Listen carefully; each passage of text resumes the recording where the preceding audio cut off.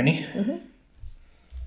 Hey everyone, welcome back to Quality Matters. I'm your hostess, Darcy. And Kyle. We found out that, I guess it's the Deming Institute, has blog posts. Well, they actually took our video with Mattress Mac and made a blog post out of it. They did. So sometimes the blog posts are just links to other things. But I pulled one of those for us to talk about today. Cool. And it's about the Toyota production system. In today's global economy, quality matters. Benjamin Franklin once quipped, "The bitterness of poor quality remains long after the sweetness of low price is forgotten." Quality Matters is here to talk about all things quality. So whether you're looking to improve your business, getting ready for an audit, or dealing with failed inspections, tune in, check us out, then get back to doing work that matters. All right. Now, if some folks know, some folks may not know, Edward Deming is his father of quality management. We've talked about on that previous podcast. If you've not listened to him, shame on you. Go listen to all the old stuff. Shame. So, in any case, Edward Deming was, it's more detailed than this, but effectively put in charge after World War II with helping to rebuild the Japanese economy and rebuild their manufacturing and production systems. Part of the reason was they didn't want Japan to go and do what Germany had done after World War I. They kind of went bonkers, and so they wanted to avoid that happening with Japan. So that Edward Deming was Who is they? U.S. federal government.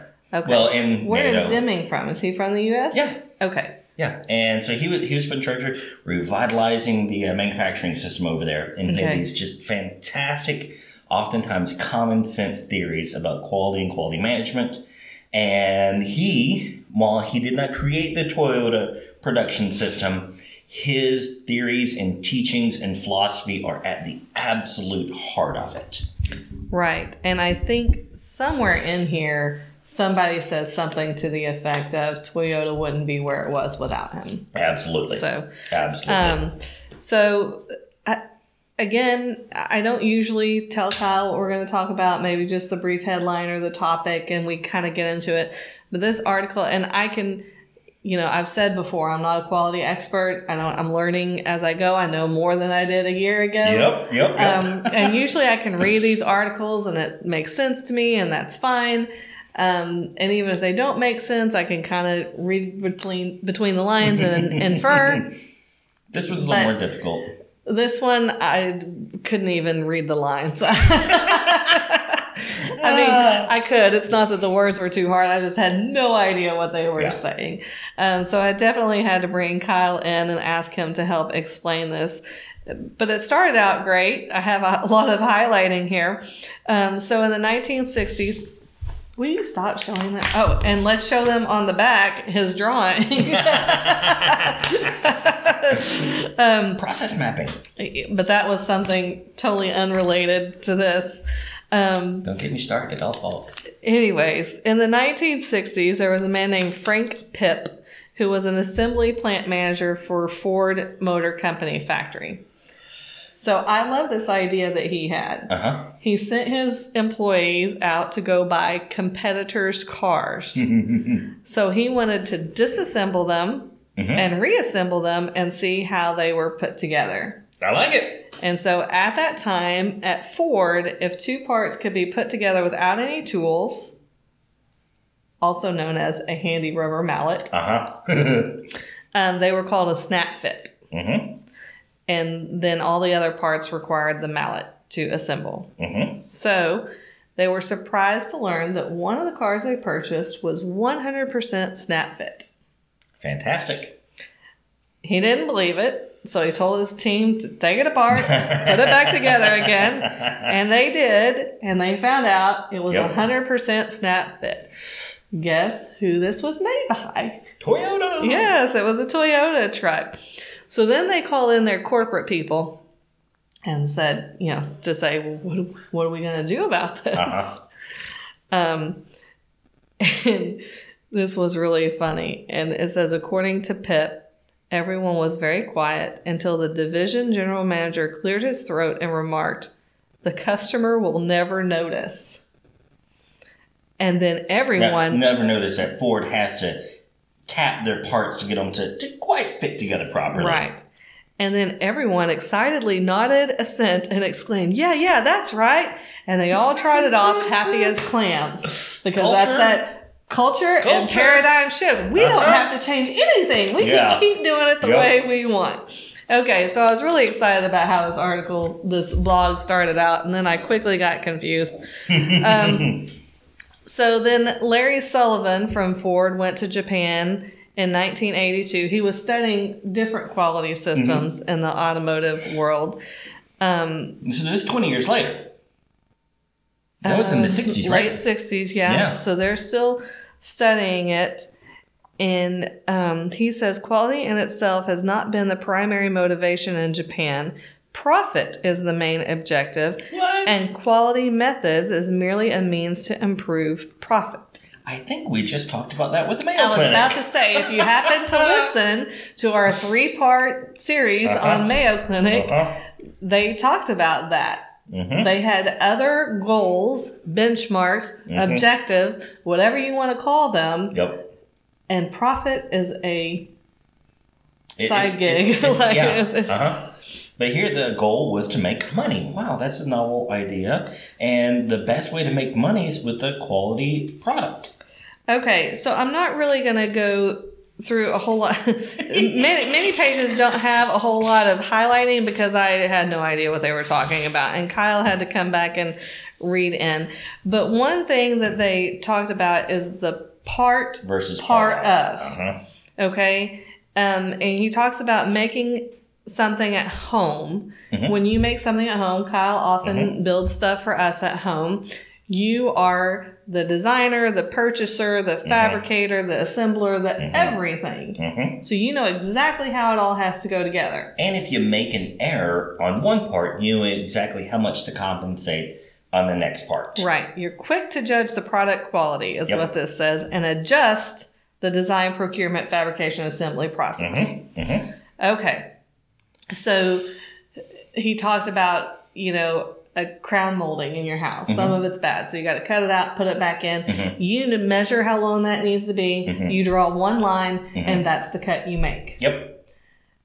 That's the part of mentality. Yep. This is going to be part of something else. Right. So you put it, it's going to go back in there. You measure exact. Okay. So many times in the manufacturing plants, there's a tolerance. Right. They're making a part.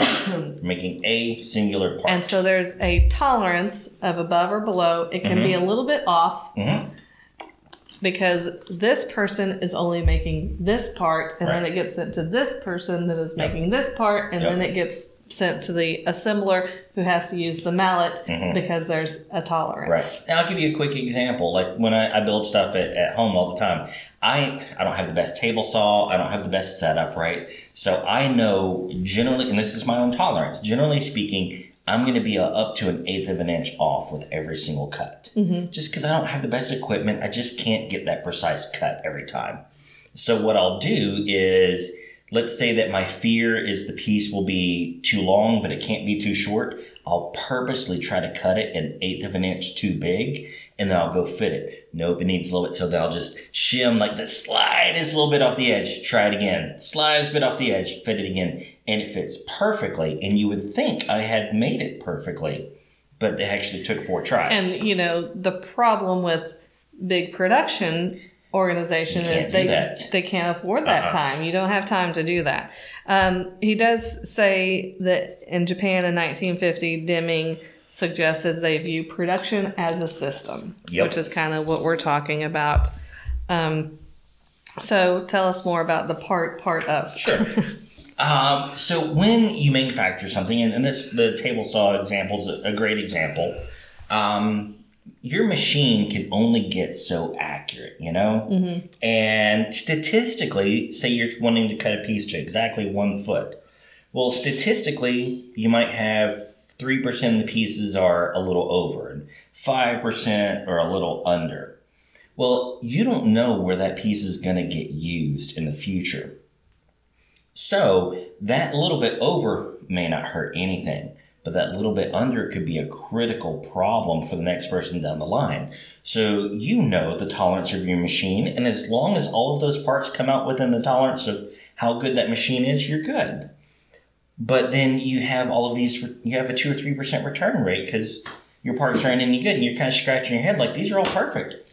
These are all perfect. And, the representative from Ford that said the customer will never know. No. I mean, I think they're going to know at some point. Well, they're going to know because they're getting fewer features for the same price. Mm-hmm. Whereas Toyota could, I'm sure, offer more features even for a lower price because they didn't have to do what I do with the table saw of, I'm going to purposely cut it a little bit long because I know I can shim more off. Mm-hmm. They know that if it doesn't fit right, they can just smack it into place and get it to work perfectly. So the end product may be the same, but the cost to go into it, the time to go into it, and the value of the features that go into it are very, very different because they took good parts and try to make them a part of something else. That just didn't work out very well for them.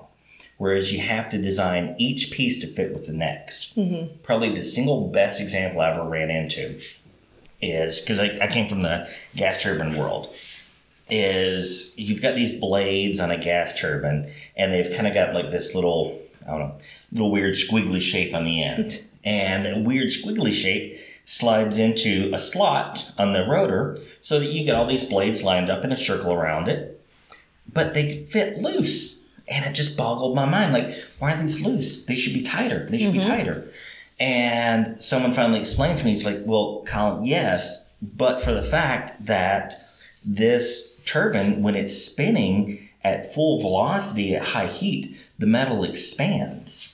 So we have to allow so much of a gap there so that once it gets up to full speed and full temperature, it expands to fit perfectly and then it runs smoothly. Mm-hmm. Said, but when it's at low RPMs, like you can literally hear them clack, clack, clack, clack, clack, clack, clack. All the pieces are clanking and clacking together. It's not functioning as it should be. So, but if I were to just get those two pieces and I was told, build a blade that will fit this rotor, well, my gosh, I'd try to make it fit within 1,000th of an inch. Mm-hmm. I'm trying to build a good part. I'm not trying to build part of a system.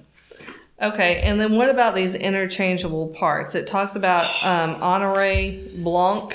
I don't know if he's from France. Uh-huh. He was first credited for conceiving of interchangeable parts. Mm-hmm. Thomas Jefferson was a U.S. ambassador to France. He liked this idea, but really, and when Kyle was reading this and talking about it, he said something about rifles and guns, and they're out on the field, and if your gun locks up or something to break, you're just hosed because there's.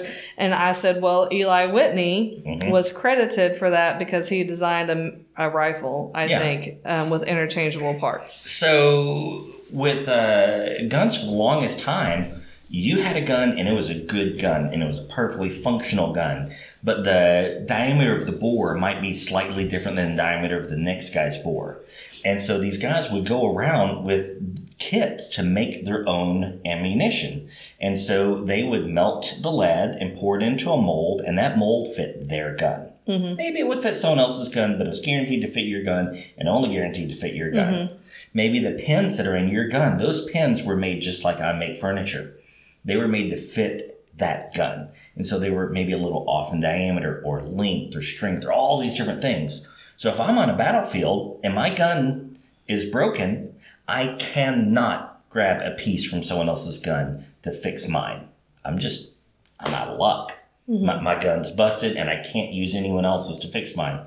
Well, he said Eli Whitney came along and created these interchangeable parts so that they were made to, not only made to a tolerance, but they were made to a tolerance that matched the tolerance of the next piece. So this was kind of the introduction of mass production in the United States. But I believe that Toyota in Japan doesn't necessarily agree to that, right? Yes and no. So it's talking about Taguchi, Junichi Taguchi. Mm-hmm. And he has this model, which again, we can link to. And it says it brings into question the mass production belief that all parts within the range of tolerance are equally good and therefore absolutely changeable. The degree to which variation from a target dimension produces harmful effects downstream in the organization and society is a function of the steepness of the quality loss function. So the way to look at that is Eli Whitney was the first to introduce on a large scale these interchangeable parts that are made to a tolerance. And so you could build a gun from pieces. But a gun compared to an automobile is not very complex. I mean, nowhere near the complexity required, nowhere near the number of parts required. So if you've got little problems in there, they're not going to add up a whole lot. I know I could have some, rifle enthusiasts that disagree with me on it, but I'm sorry, your rifle is not as complex as an automobile. So now you're dealing with something on the scale of an automobile with, instead of 50, 100 pieces to it, it's tens of thousands of pieces. Well, those little tolerances, they add up, they add up, they add up, they add up, they add up. So that what you mentioned here is what downstream in that process, all of a sudden, weird things are not fitting together, and you can't figure out why they're not fitting together. And it really has nothing to do with these two pieces. It has to do with the 50 that came before them. Makes sense. Okay. I've got a couple of connections to that, but our listeners probably wouldn't be interested in them. So I'm thinking about my quilting and cutting and sewing and ironing. But anyways, so he says any deviation from a target dimension results in some degree of loss being imparted downstream. Because again, you just don't know how they're all going to fit together. And I've run into this before is... You're purchasing something from a supplier, and they all give you a tolerance. And what that tolerance means, let's say it's 10% of some measure. We'll just call it, say it's got a tolerance of plus or minus 1 millimeter. Okay. Right? So that means that there is some statistical probability that this is going to be a millimeter bigger or a millimeter smaller than what they're telling you it is. Now, you might be like, well, this is not a very high-tech solution that I'm working with. It's not very technical, whatever. If it's got a tiny bit of wobble in there, I don't care at all. Other solutions, that could be absolutely detrimental. And so the idea behind Toyota is that they're not just going to select from good manufactured parts. They're going to manufacture a good part to be used with the next one. So they're engineered from the start to work together. So that if this one has a tendency to be over by this much, they know that the next part has to accommodate it.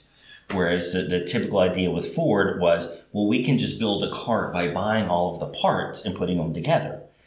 It can work, but it's more of a one-off solution. Without going too far down the rabbit hole, why did the U.S. send Deming there to Japan? Oh, because we completely decimated their economy when we launched a couple of bombs on them. Okay, so we felt bad about what we did? Sort of, but see, a lot of it goes back to World War I with Germany. In World War I, Germany went bonkers. Reasons don't matter so much for this podcast. Germany went bonkers, tried to take over the world. So we as in like the collective world, just decimated Germany. And we put all these restrictions on them to try to prevent them from going crazy again. Well, that didn't really work very well, obviously. They still went bonkers and tried to take over the world again. Well, we didn't want the same thing to happen to Japan.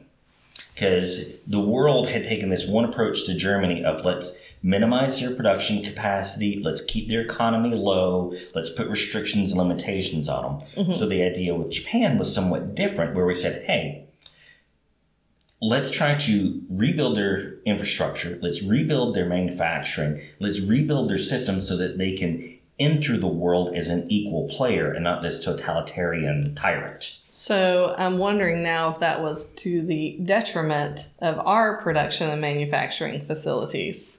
Maybe, but if ours had the option. Yeah. And Toyota, they found Toyota. it in the 1960s. They found it. Japan had a reason to change. America didn't have a reason to change. We're on top of the world. We didn't listen to Deming. But we were you're too good. A good organization. Yes. How can you make it better? We talked about that in our Mayo Clinic but that was the problem, is we wouldn't listen to Deming, but they would. They would. They had a reason for change. I think we kept kind of bringing this up with our Mayo Clinic series. that so many people have kind of a chip on their shoulder. And not even that, like they just don't want to change. Like, no, we're already making a profit. It's fine.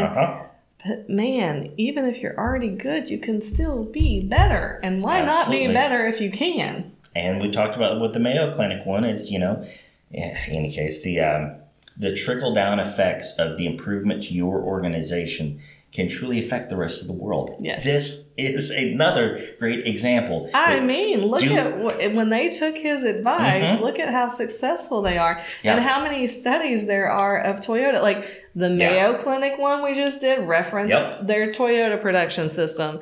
This one is talking about the Toyota. Start With Why, that book talks about Toyota and the rubber mallets. They said we make it fit the first time. You never know how same thing downstream. They've got downstream errors here, but you have the same thing with improvements across society. If you do well at your job, that has an impact, not just there, but it truly can trickle out to the rest of the world. Right. We shouldn't worry just about the negative impacts. Yeah. We should consider how can we positively impact. It is. And again, this is why I love quality management, because you can make a difference in ways that just cannot be conceived of. So we'll link this article to the podcast so that you can read it, or this blog. This entry was by Bill Bellows from the Deming Institute. We always like to give credit where credit's due. And I think we actually got to meet him at an ASQ conference. Did we? I think so. That's interesting. I don't remember. Sorry, Bill, if we didn't meet you. All right. Thanks for listening, y'all. So when you listen to our podcast, however you listen to them, make sure you click subscribe so you'll be alerted when there's a new one out. If you need more information, you can go to qmcast.com and find lots of information about us there.